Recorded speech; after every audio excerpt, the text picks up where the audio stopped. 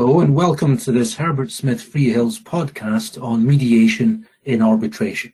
My name is Craig Tievendale and I'm the head of the International Arbitration Group in London. In this podcast, we shall discuss the results of our snapshot survey on mediation in arbitration, conducted jointly with the London Chamber of Arbitration and Mediation, LCAM. We will also be talking about what these results tell us about the current take-up of mediation in international arbitration. So we will cover the timing of mediation, the value of disputes that are mediated, the caseload of mediators, settlement rates, potential barriers to mediation, and finally, the future of mediation in arbitration. Now, I'm joined today by two colleagues, Chris Parker, a partner in our International Arbitration Group, and Rebecca Warder, who is a professional support lawyer in our group. Thank you, Craig, and hello everyone. I'm looking forward to our discussion today. Thanks, Craig, and hello everyone. Thank you both. Now, Rebecca, could you please kick us off by talking a little about how the survey was done and what responses we received? Yes, absolutely. So the Herbert Smith Freehills and LCAM Mediation in Arbitration survey closed in November 2020. So our survey took a snapshot approach and asked just 4 very simple questions about mediation in arbitration. We covered the stage at which these mediations happen, the claim values, the proportion of mediator caseload that they make up, and how often mediation in arbitration actually leads to a settlement. So I know we're going to be coming back to the survey results in more detail in a moment.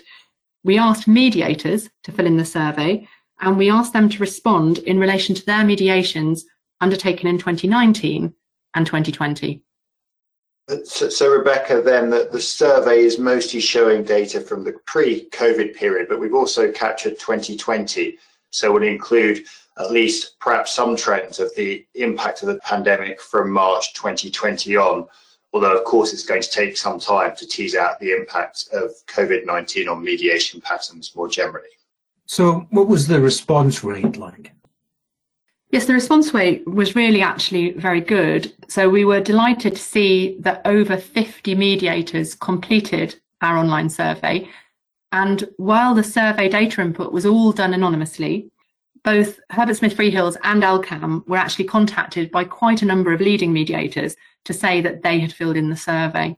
So we were delighted with the response to the survey and hugely grateful to all the mediators who took the time to give us that insight into their experience.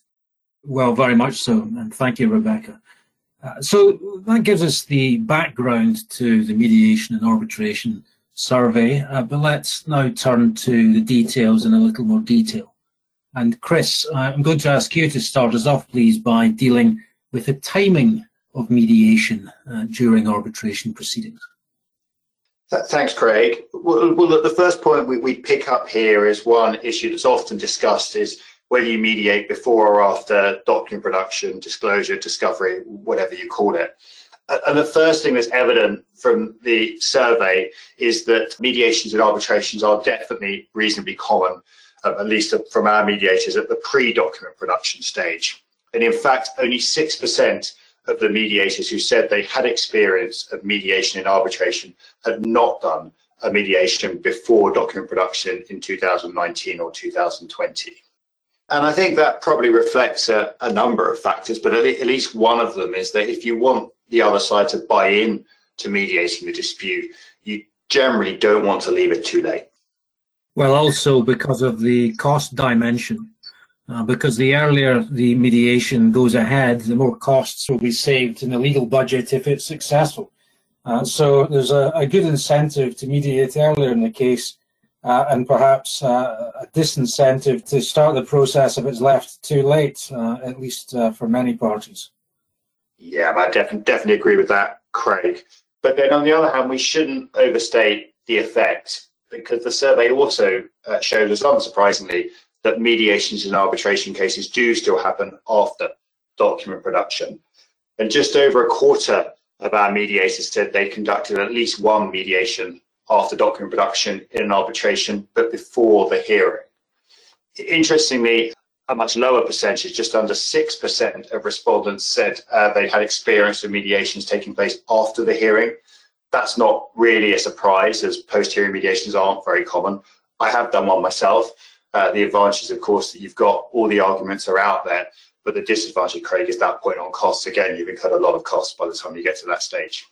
No, well, quite right, Chris. The money's usually been spent by that stage, hasn't it? And the parties will often either prefer to settle themselves directly or otherwise just let matters run their course to the final award. Well, there's some interesting insights into timing there, and a reminder of how important it is to consider the potential timing of any mediation, not only at the outset of the case, but also at regular intervals as the case progresses. And one should always be mindful of potential opportunities and when they may be well received by your counterpart.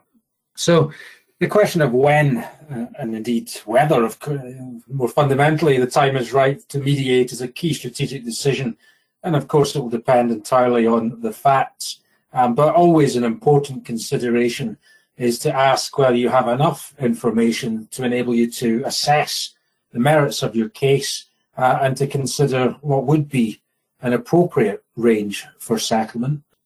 Yes, and you're going to want to be looking at the position when the dispute first arises, because at that point, you might already have a pretty good understanding of what your dispute involves. And in fact, in our survey sample, we saw that 64% of the mediators who filled in the survey had mediated disputes in contracts which contained arbitration clauses, but the mediation was happening at the pre-commencement stage. So in those cases, the parties feel confident enough to actually go ahead and attempt mediation before they've even started their arbitration. And that may be, Rebecca, at least in some of those cases, because the contracts had tiered arbitration clauses calling for mediation before starting arbitration.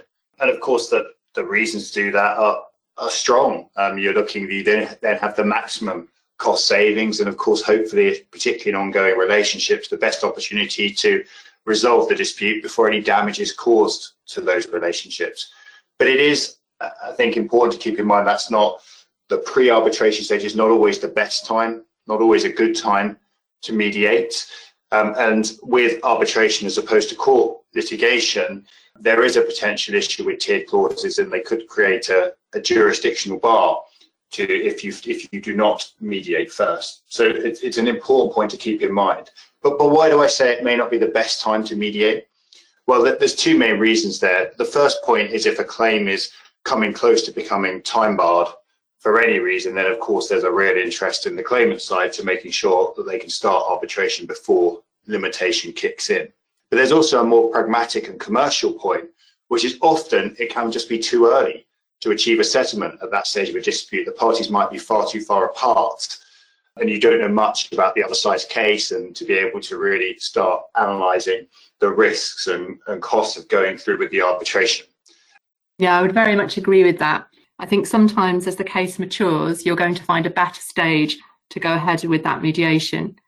And of course, it's not as if once the arbitration started, you're committed to going through all the way to the end, because after commencement, there's often also another good point where you might want to stop and look again at the potential for mediation, because you're going to have a much clearer understanding of the parties' respective positions once you've got the claimant's notice or request for arbitration and the respondent's response or answer to that request.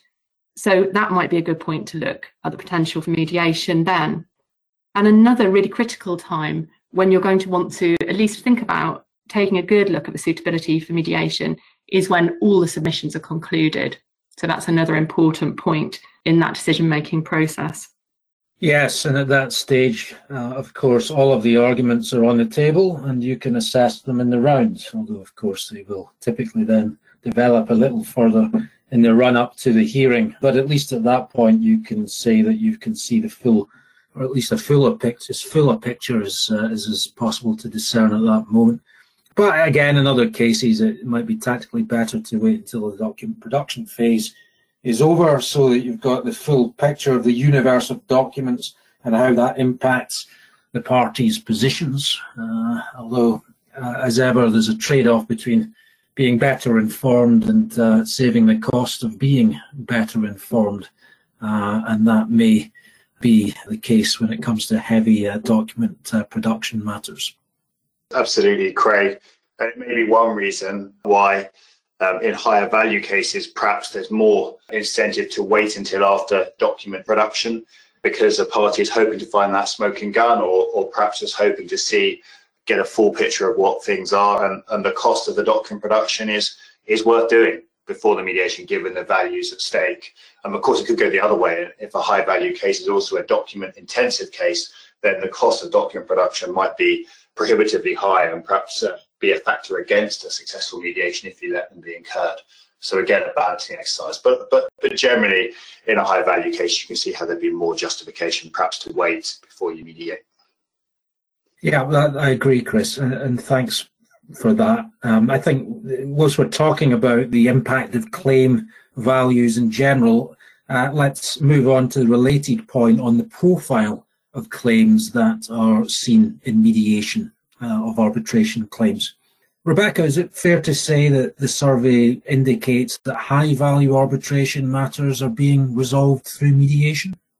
Yes, I think that was a pretty striking outcome of the survey. So the majority of the mediators who we surveyed, who reported that they had at least some experience of mediating arbitration claims, said that they'd actually carried out mediations in cases worth over £10 million. And in fact, just under 18% of our mediators were reporting that they'd mediated at least one claim worth over 100 million in 2019 and 2020. So some pretty impressive figures there. But the mediators in our survey were most likely to have experienced claims worth between £1 million and £10 million, with around 2/3 of those mediators saying that they'd seen arbitration cases in mediation that fell into that band. And that's interesting, Rebecca, and it certainly demonstrates what we've always believed, is that mediation is worth considering for a broad range of claim values, right up to the very high value claims.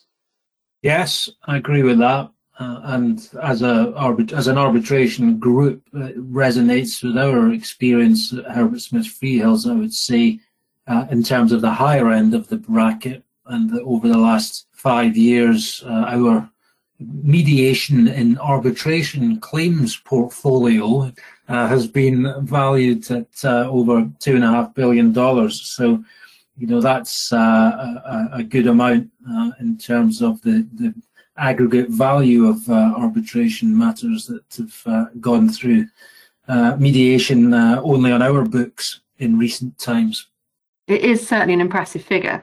Now, having said that, looking down at the other end of the value scale, one surprising outcome of the survey was that we did see that actually the mediators who spoke to us had much less experience of mediating smaller claims. And so we saw fewer than 15% of the mediators in our survey having experienced mediations of claims that were worth less than £1 million. And that's perhaps surprising, because we know that there are claims of that value out there in arbitration, and you would expect that the proportion of costs which might be an issue for claims of that value and the contrast between the claim size and the likely costs might well militate in favour of more mediation at that level. So anyway, let's come back to that when we look at potential barriers to mediation. But before we come to that, perhaps, Chris, you could share your thoughts on what the survey might tell us about mediator caseloads.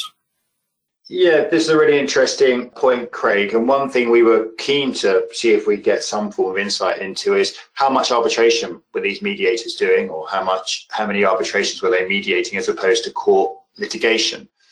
And the survey results showed that a quarter of the mediators had quite a number of mediations, which would have been or were arbitrations, with around 1/3 of their caseload made up of mediations of arbitrations, and around 10% told us the majority of their mediations were arbitration cases. But on the other hand, perhaps a slim majority of the whole sample had caseloads that were very litigation heavy. And those mediators told us that less than 10% of their caseload were made up of arbitration cases. It paints a picture, Chris, of quite significant differences between individual mediators in terms of the extent to which their mediation practice arises from arbitrations. Does it tell us something about the type of work that they're doing, the level of experience they've got? What's driving that, do you think? Well, I think that's actually a very interesting question, Craig.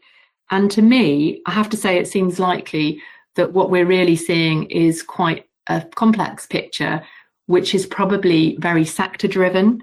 So it seems pretty likely that where you've got mediators who've got a lot of prior experience in sectors that are very arbitration heavy, like commodities, construction, shipping, that you're probably going to see those particular mediators getting a lot more appointments in arbitration related cases than equally good practitioners who have a personal background in general commercial litigation. So perhaps that may be the reason behind those figures. We didn't ask about it in the survey, but it does seem like perhaps the best educated guess explanation. And that's interesting, Rebecca. The other thing that, taking a step back really from the variable caseload of particular mediators, we definitely see from this data that mediation is being used in arbitration and in quite a significant number of arbitrations, including high value cases, which is good news. But I think we may come back to this later, but there is still more of an appetite and perhaps more room for a greater use of mediation in international arbitration in particular. Well, quite. And look, before we talk about that, let's perhaps look at what could be, from a client perspective, the most important finding in our study, and certainly a subject which clients are always keen to hear about when mediation is proposed, which is the average success rate for mediation of arbitration cases. How often does mediation result in a settlement when proposed? Rebecca, the numbers were quite high, I think. Yes, they really were. So the success rates that we had reported by the mediators in our survey really were pretty impressive. And it was very interesting to see those figures actually, and given that it's actually very difficult to get any kind of data from other publications on the success rate specific to arbitration in mediation. So just under half of the mediators who responded to this survey said that they had actually settled at least 70% of their cases at the mediation across 2019 and 2020. And actually, drilling down a little bit further, most of those mediators were actually telling us that they'd had a success rate in the 80% plus bracket, which is obviously excellent. Then more widely, another 17% of the mediators who had experience of mediating arbitrations told us they had a success rate in the 50 to 70% band. So again, still pretty good news. Now, some of the individual mediators were telling us that they had a lower success rate, and around a third of the mediators with experience of arbitration-related mediation said that more than half of their cases hadn't settled at the mediation. But I think it's really interesting data, Rebecca, and overall I think it's fair to say that they're pretty spectacular results. And as Craig says, an insight into what clients are classically going to be most interested in. I think when we think about this from a perspective of how much our mediation costs, compared to the overall cost of resolving a dispute, the costs are very low. So these success figures like this really do provide real evidence of practical benefits of mediation and why it's incredibly important to at least think about it in every case, I would say, as to whether it could be a way to get that dispute resolved quickly and time efficiently. Well, that's true, Chris.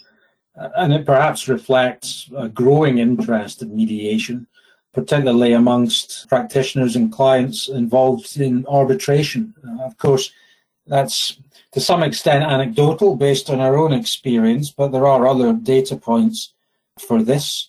And look, you'll recall the Global Pound Conference series in 2018, an initiative in which Herbert Smith Freehills were closely involved from the outset as a global founding sponsor. And that was something which really underlined the level of interest in ADR.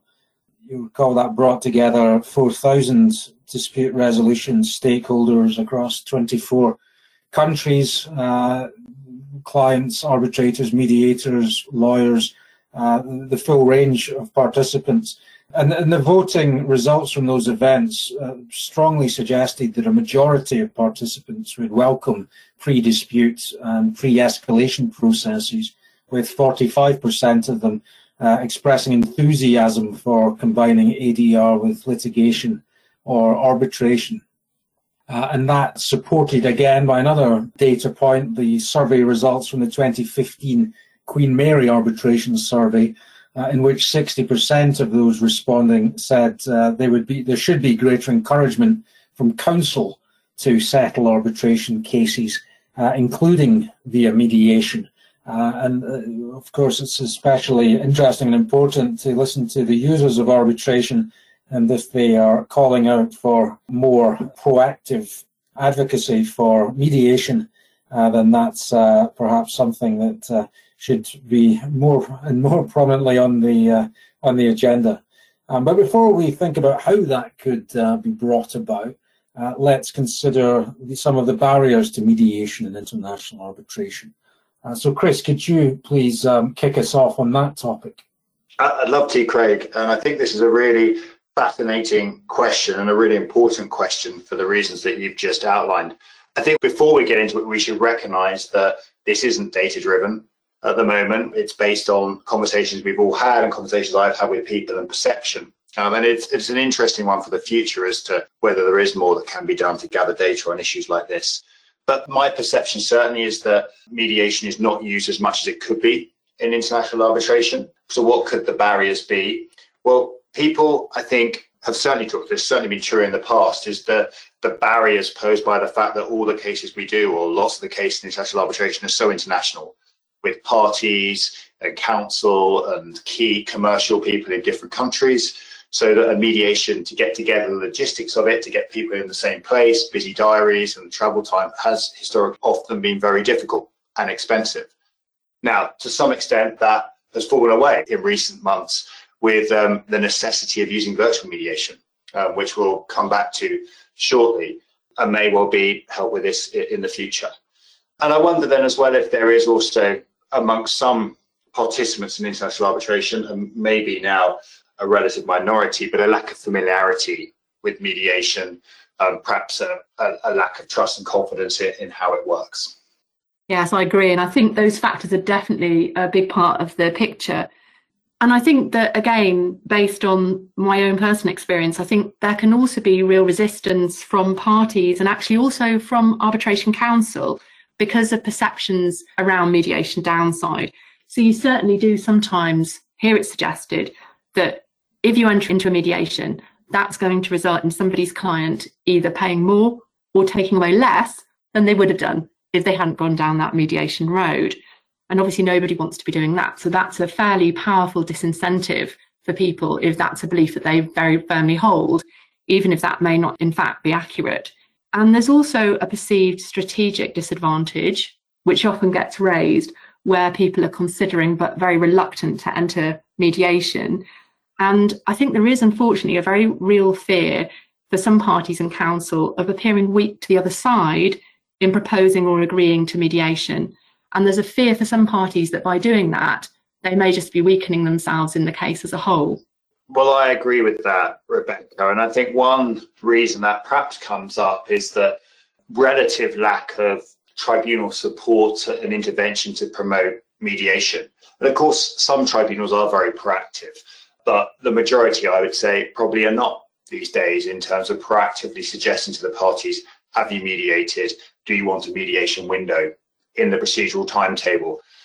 And just as a point of comparison, if we look at the approach in the English courts, the rules do encourage parties to consider mediation at a variety of stages in the process, and the English courts will encourage the use of mediation in other ADR where appropriate. They have the power to make orders as to ADR, and they ultimately have the power to penalise a party in relation to costs if a party unreasonably refuses to mediate. So that sort of approach does lead then to the idea and concept of mediation becoming much more ingrained as a possibility. Yes.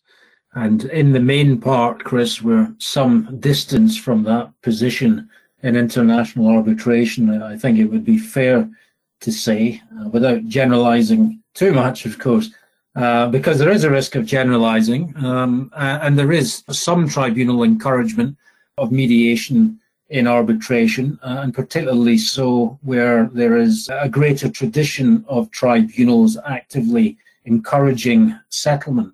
And if, for example, we look at civil law jurisdictions such as Germany, we'll find that arbitrators do adopt a more interventionist approach in that way. And the DIS rules, the German Arbitration Institute rules, set out at Article 26 that the tribunal is required to attempt to settle the dispute at every stage of the arbitration, unless a party objects. And under Article 27, the tribunal must discuss with the parties at the case management conference whether mediation or any other settlement method can be attempted. And moving away from a specific institution's rules to another opt-in set of procedural guidelines, the Prague rules, which of course have a substantial civil law flavour to them, also provide for arbitrator-facilitated mediation, which is set out in Article 9. So the tools are there and they are used in some arbitrations, but there's no question that in the broad picture, we're not in the same territory as litigants find themselves in terms of mediation in English court proceedings. And indeed, perhaps it isn't desirable or even possible to map across the English litigation approach, which is, of course, driven at least in part by a desire to discourage the parties from using scarce court resources. That is not to in any way downplay the very compelling point that tribunals could also assist the parties by becoming more proactive in proposing mediation at different stages of disputes where there is compelling sense to do so. So, look, it's a matter of choice. It's a matter of preference as to how clients and practitioners feel arbitrators should go to proactively drive the process. But in any case, let's perhaps look briefly at some of the ways the arbitral community could encourage greater take-up of mediation in appropriate cases. Yes, well, I have to say that I agree that the arbitration procedure is really very relevant to that question. And if you've got a pro-mediation tribunal, then I think that is going to be a really important factor in encouraging parties to go ahead and mediate. And I think this is really circling back on something that Chris mentioned when we were talking about the potential barriers. Given that one of the perceived strategic disadvantages, which is so often quoted against mediating, is that fear of appearing weak. Well, if you can have mediation put forward as a neutral proposal actually by the tribunal, then there's just not going to be any need for any party to be concerned about being the one who blinks first, as some people might put it.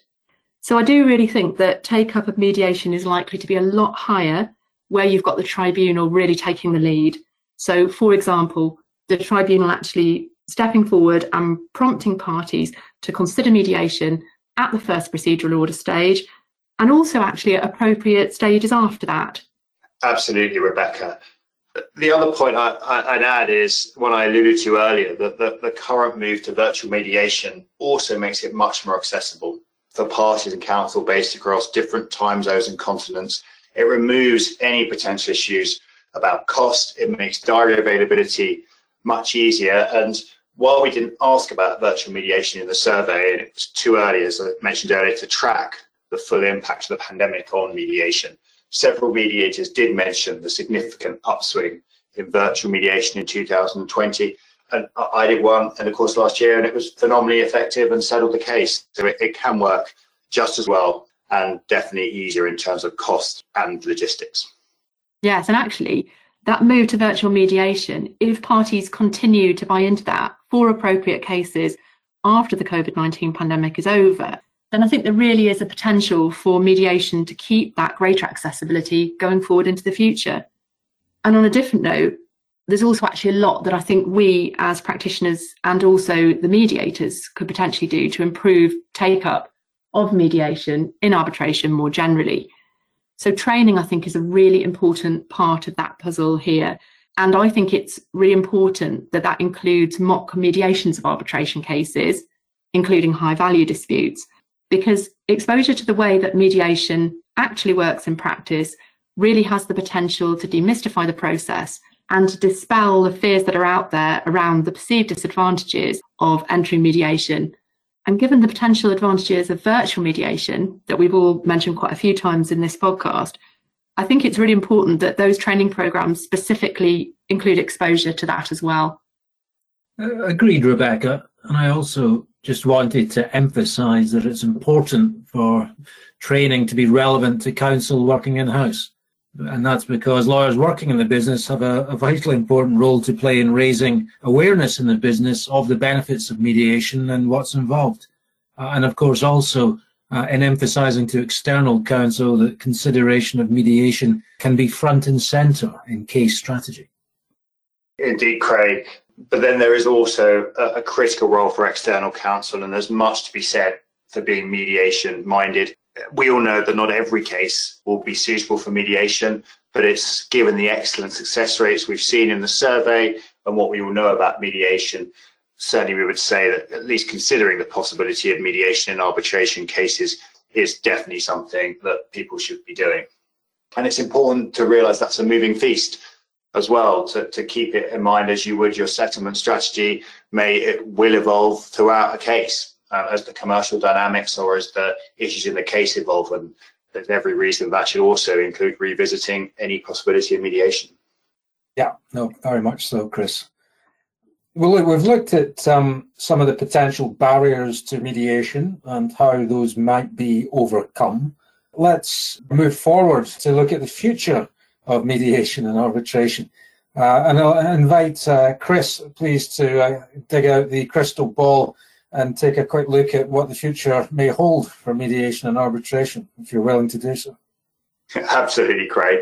Well, look, I think in the short term, perhaps the easy prediction is that mediation and arbitration is likely to be boosted. It's likely to continue to grow because of the pandemic. We would expect the pandemic will lead to, or has led to already, an upswing in the volume of disputes, which we could see, for example, in the 2020 caseloads of the leading arbitration institutions.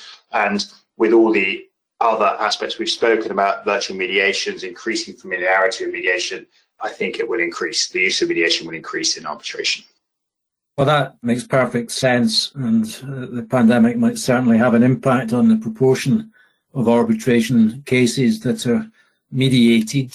Of course, difficult to discern trends sometimes in these things when it's so much is kept behind closed doors, but certainly based on discussions with clients, there's very active consideration given in a broad spectrum of cases, not only in the largest cases, to achieving something which is always good news if it can be obtained, which is a speedy negotiated resolution of a dispute and obtaining certainty in the resolution.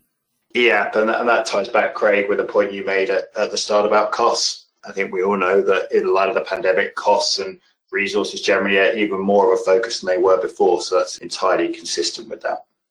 And actually, just to come back onto another point and to continue to bang the drum on the virtual mediations topic, I think if we'd been recording this episode 5 years ago, we would have said that most people would always want to mediate in person, given the importance of trust in the mediation process.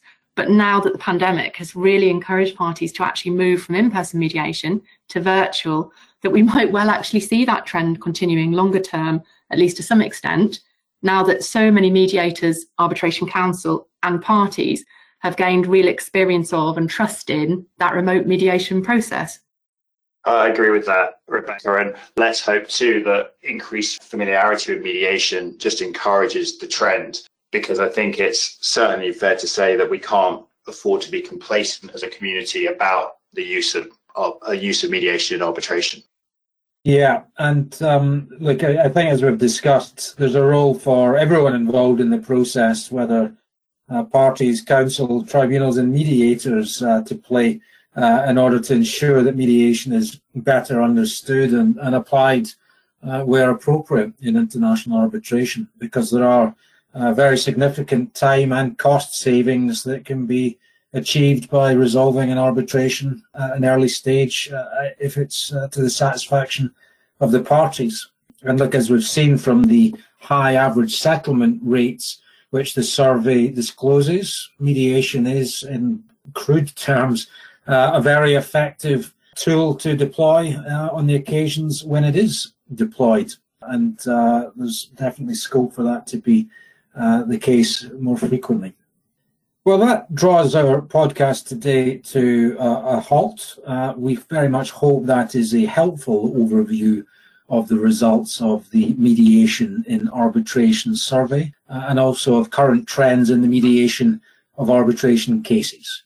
If you would like to discuss any of the issues raised in more detail or to pass on any comments or feedback, then please do contact Rebecca, Chris, or myself, or your usual Herbert Smith Freehills contact. Thank you.